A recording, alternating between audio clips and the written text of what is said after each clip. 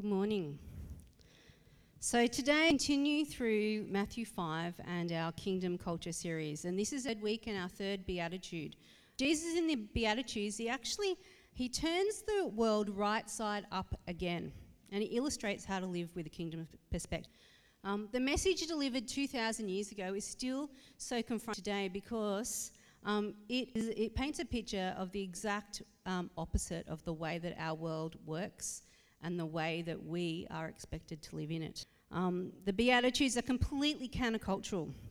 They connect with our very own human nature, each relating to each other. And they actually give us a full picture of the character and nature of our God. Jesus paints a picture of himself with the Beatitudes. He embodies each of these traits and characteristics. And he shows his people that these Beatitudes should actually become part of our DNA. They should be reckonable traits that define who we are and who we follow and how we live and participate in his kingdom. But we can't produce these traits by ourselves. It is through knowing Jesus, through the work of the Holy Spirit, through his word at work in our lives that we are transformed to become more like Jesus. And therefore we embody the Beatitudes. We cannot do this alone. It's completely against our human nature. It's just not part of our makeup. The Beatitudes paint a picture of Jesus, who he is and who we can become through him. And this week we're tackling the third Beatitude. So far we have done, blessed are the poor in spirit, for theirs the kingdom of heaven, which highlighted poor in spirit as those that recognize their need, dependence on God. Jesus himself totally illustrated complete reliance on his Father. And then we moved on to blessed are those who mourn, for they will be comforted. Those that recognize their sin, that their rebellion of God, turn and repent and choose God's way. That there is comfort and assurance in repentance of sin. You know, we see that Jesus himself, his resurrection paid the price for sin, and there's comfort and assurance of salvation through him. And this week it's blessed are the meek, for they will inherit the earth. Meek. What a word, hey? In a worldly sense, it has negative connotations. Today, the meaning of the word meek is profoundly different than the biblical intent. Other translations have written, "You are blessed when you're content with just who you are, no more, no less. That's the moment you find yourself proud owners of everything that can't be bought." God blesses those who are humble, for they will inherit the whole earth. Blessed, inwardly peaceful, spirit secure, worthy of respect are the gentle, the kind-hearted, the sweet-spirited, the self-controlled, for they will inherit the earth. Firstly, don't you just love the way that the Amplified Version describes blessed? Inwardly peaceful, spiritually secure, worthy of respect. Blessed. Meek. Content with just who you are, humble, self-controlled, kind-hearted. All to convey the same message as the word meek. Last week, just out of curiosity, I went up page 3, which is our year 5 and 6 class, and I actually asked them if they knew what the word meek meant. And this was their response. This is some of the words that they said. They said shy, scared, small, nervous, anxious, petrified, weak. Our very own Roy said the word inferior. Well, that was a good word. Walked over, wimpy, something bad. And the kids were right in a way because the dictionary actually defines meek as quiet, shy, gentle, deficient in spirit and courage, not strong, easily impressed on, submissive. The word submissive in itself is confronting enough for the world and culture we live in today. And meek does not paint a picture of their strength or winning, which is the things that our society values. When talking to the kids, I asked them also if they thought that meek was a positive attribute for someone to label them with. 93% of them thought that the label meek was a negative characteristic. 7% had no idea what the word meek meant, and not one kid thought that it was a positive characteristic to be labelled with. No one would be called meek. No one wanted to be called submissive. But as I said, Jesus is painting a picture that is the exact, complete opposite of the way that we live. It's completely cultural. And there are two people in the Bible that are called meek, Jesus being one of them and Moses the other. Now, Pete Carbless, I know you're here this morning, and I'm going to apologise in advance. I'm going to completely butcher this, because Greek origin for meek is praus. Now, you can correct me later, Peter, because I'm sure I said that wrong, which translated is strength under control. See, in ancient Greece, war horses were trained to be meek, which is strong and powerful, yet under control and willing to submit. This is probably the best visual description of meek. You can actually picture it in your head. It's the idea of a horse being controlled by a bit and bridle. The horse is choosing to submit to authority, to being led by another. That is meekness. It's power under control. What a picture it paints. A powerful animal willing to submit journey, care, provision, and direction to the lead of another. The lead and will of another. The world sees meek as less than. The Bible sees meek as a trait to hire. It's a trait all about strength, with a willingness to submit your wants, desires, and ways to the wants and wants of someone greater. Blessed are the meek. We don't celebrate meek. We celebrate, in our culture, things like assertiveness, getting our own way. We strive to lead, to have our own voice. We want money, success, and power. We justify our desires and reason out our sin or rebellion. We do what we want, and then, without any humility, we tweet it, Facebook it, Instagram it, and say, look at me, look what I've got, look what I've done, look what I've become. For the word statement, blessed, possibly reads, happy are the powerful, happy are the go-getters, happy are those that do what they want, happy are the rich, happy are the winners, happy are the famous, etc. And how different this is from what the Bible teaches. The Bible teaches us that the last shall be first. Giving is receiving, dying is living, losing is finding, the least is the greatest, and submitting to God's rule and reign is far greater than our own desires and our own wants. The biblical worldview says it's not about me. It's about loving God and loving others. So what does true biblical meekness look like? It looks like Jesus and Moses. When Jesus delivered this Sermon on the Mount almost 2,000 plus years ago, it was in the early part of his public ministry. Jesus then spent the rest of his ministry modelling what he preached, showing us what the Beatitudes look like in practice, what it was to essentially live as part of his kingdom. This includes meek. Jesus and Moses both are described as meek. Moses is described as meeker than all people. In Numbers 12:3 it says, "Now the man Moses was very meek, more than all people who were on the face of the earth." So when we look at Moses' story, he was reluctant to take on the task of leading the Israelites. He flat out didn't want to. He had a stutter, he was insecure, and felt like profoundly inadequate. He threw every excuse at God as to why he should not be the person to lead the Israelites. But despite this, Moses had a reverence for God. And because of that reverence, he was obedient. And he submitted to God's rule and way, regardless of his fears, his insecurities, and his excuses. He submitted and he chose to be obedient.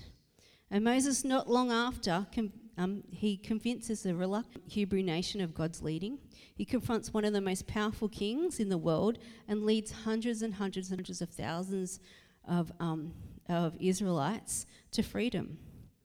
Throughout Moses' story, we find him enduring personal attack and ridicule.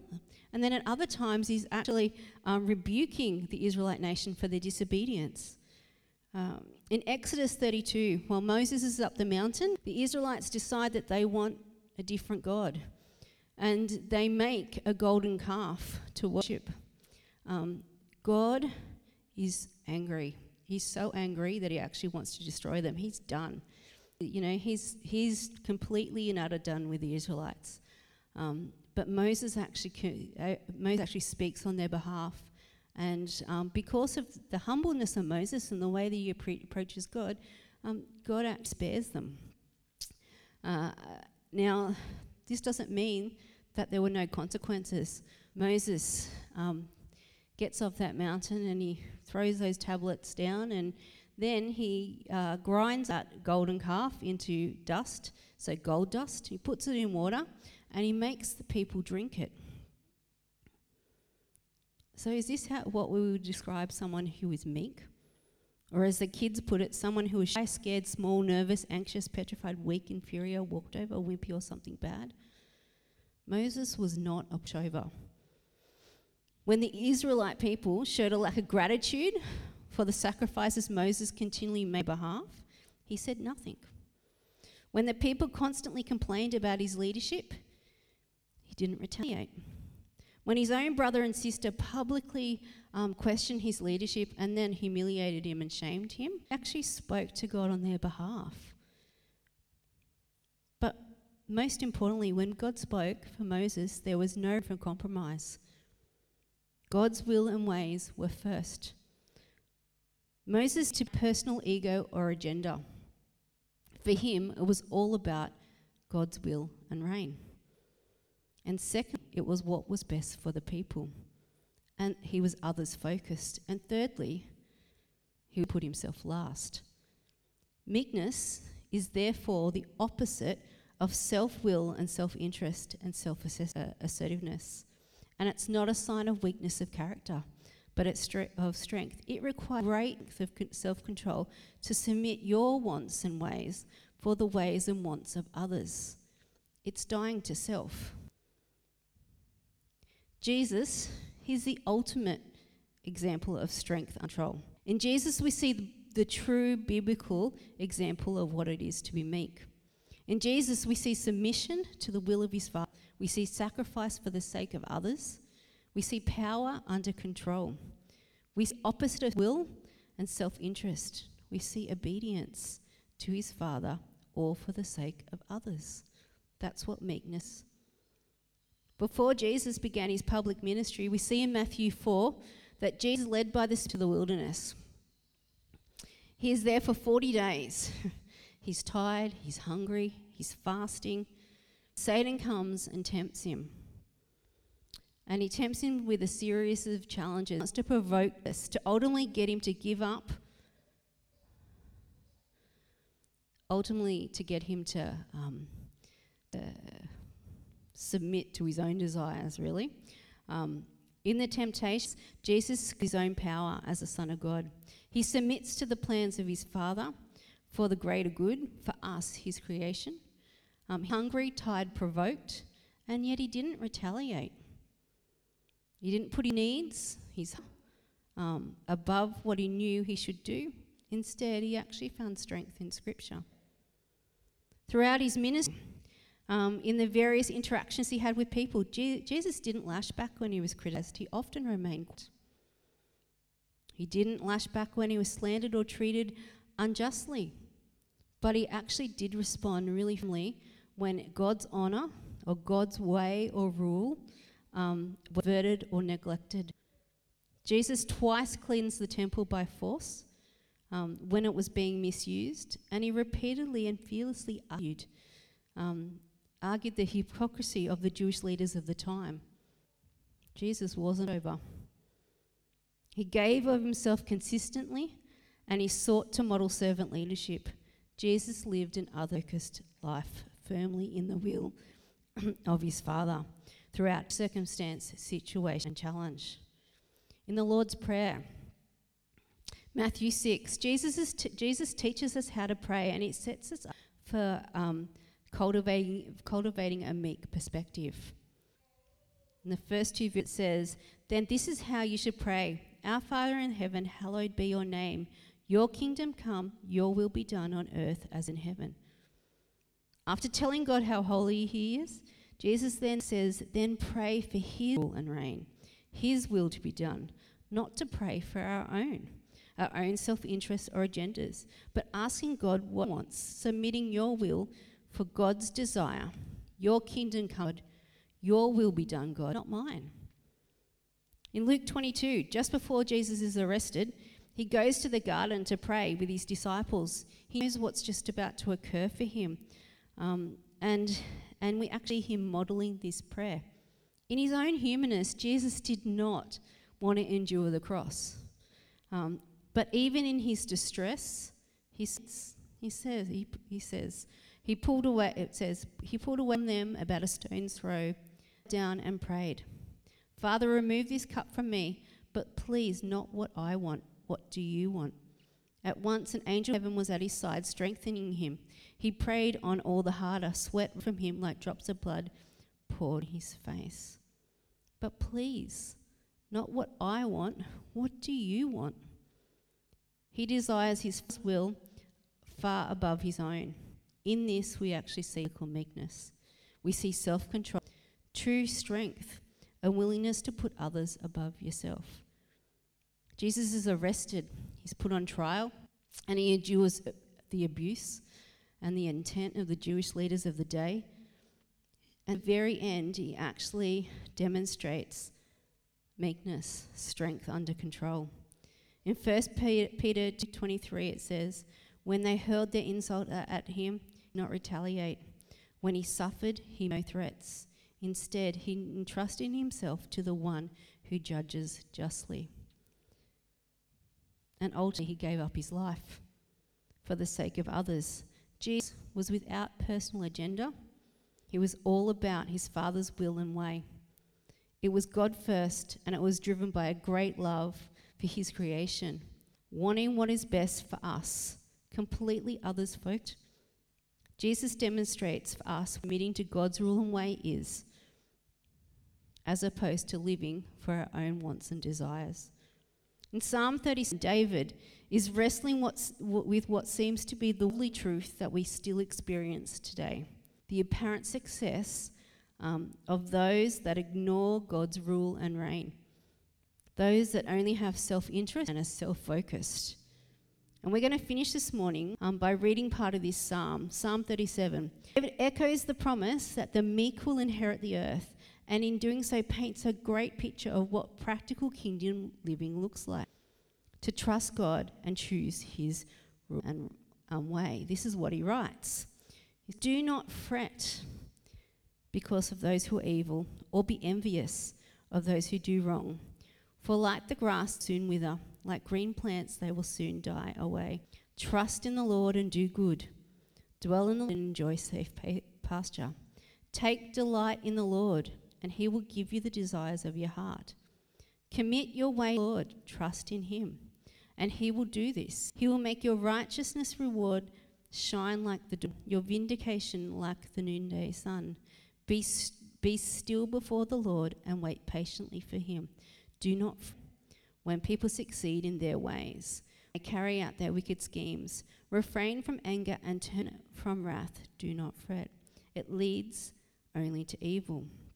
For those who are evil will be destroyed, but those who hope in the Lord will inherit the land. A little while, and the wicked will be no more. Though you look for them, they will not be found. But the meek will inherit the land and enjoy peace and prosperity. The meek, those without personal ego or agenda that desire God's rule and reign above their own. Those without self-interest that ask, what do you want, Lord? Those that are others-focused, who have no need for glory, who have need to retaliate, pay back like for like. Those that don't fret, those that trust in the Lord, delight in him, his ways, and submit or commit their way to him, will inherit. To be labelled as meek, what an honour that would be. To be seen as like Jesus, without personal ego or agenda. To live with God first, his will and way. To be others focused. Imagine if we could all be described like that. The comfort in this is that we know we can't do this on our own. We know that it's not the way we're wired. In our human nature, this is just not us. But we also know that it's through Jesus, his spirit, words and way, grow to be more like him. Strength unto control, willingness to submit. Blessed, inwardly peaceful, spiritually secure, worthy of respect are the meek, content with who they are, humble, self-controlled, kind-hearted, for they will inherit the earth. Will you pray with me? Lord, we desire your will and way far above our own. Help us to set our eyes on you, to set aside our need for control, our agendas, our self-interests, and to ask daily, what do you want? Help us to be others first. We thank you for and we ask for your rule and reign over this week, the people we meet, the situations we face, and we thank you in advance for what you're going to do as we seek you. What a privilege it is to know you and for you to trust with this. So, Lord Jesus, we just lay this all down at your feet, and once again we thank you. In your name, amen.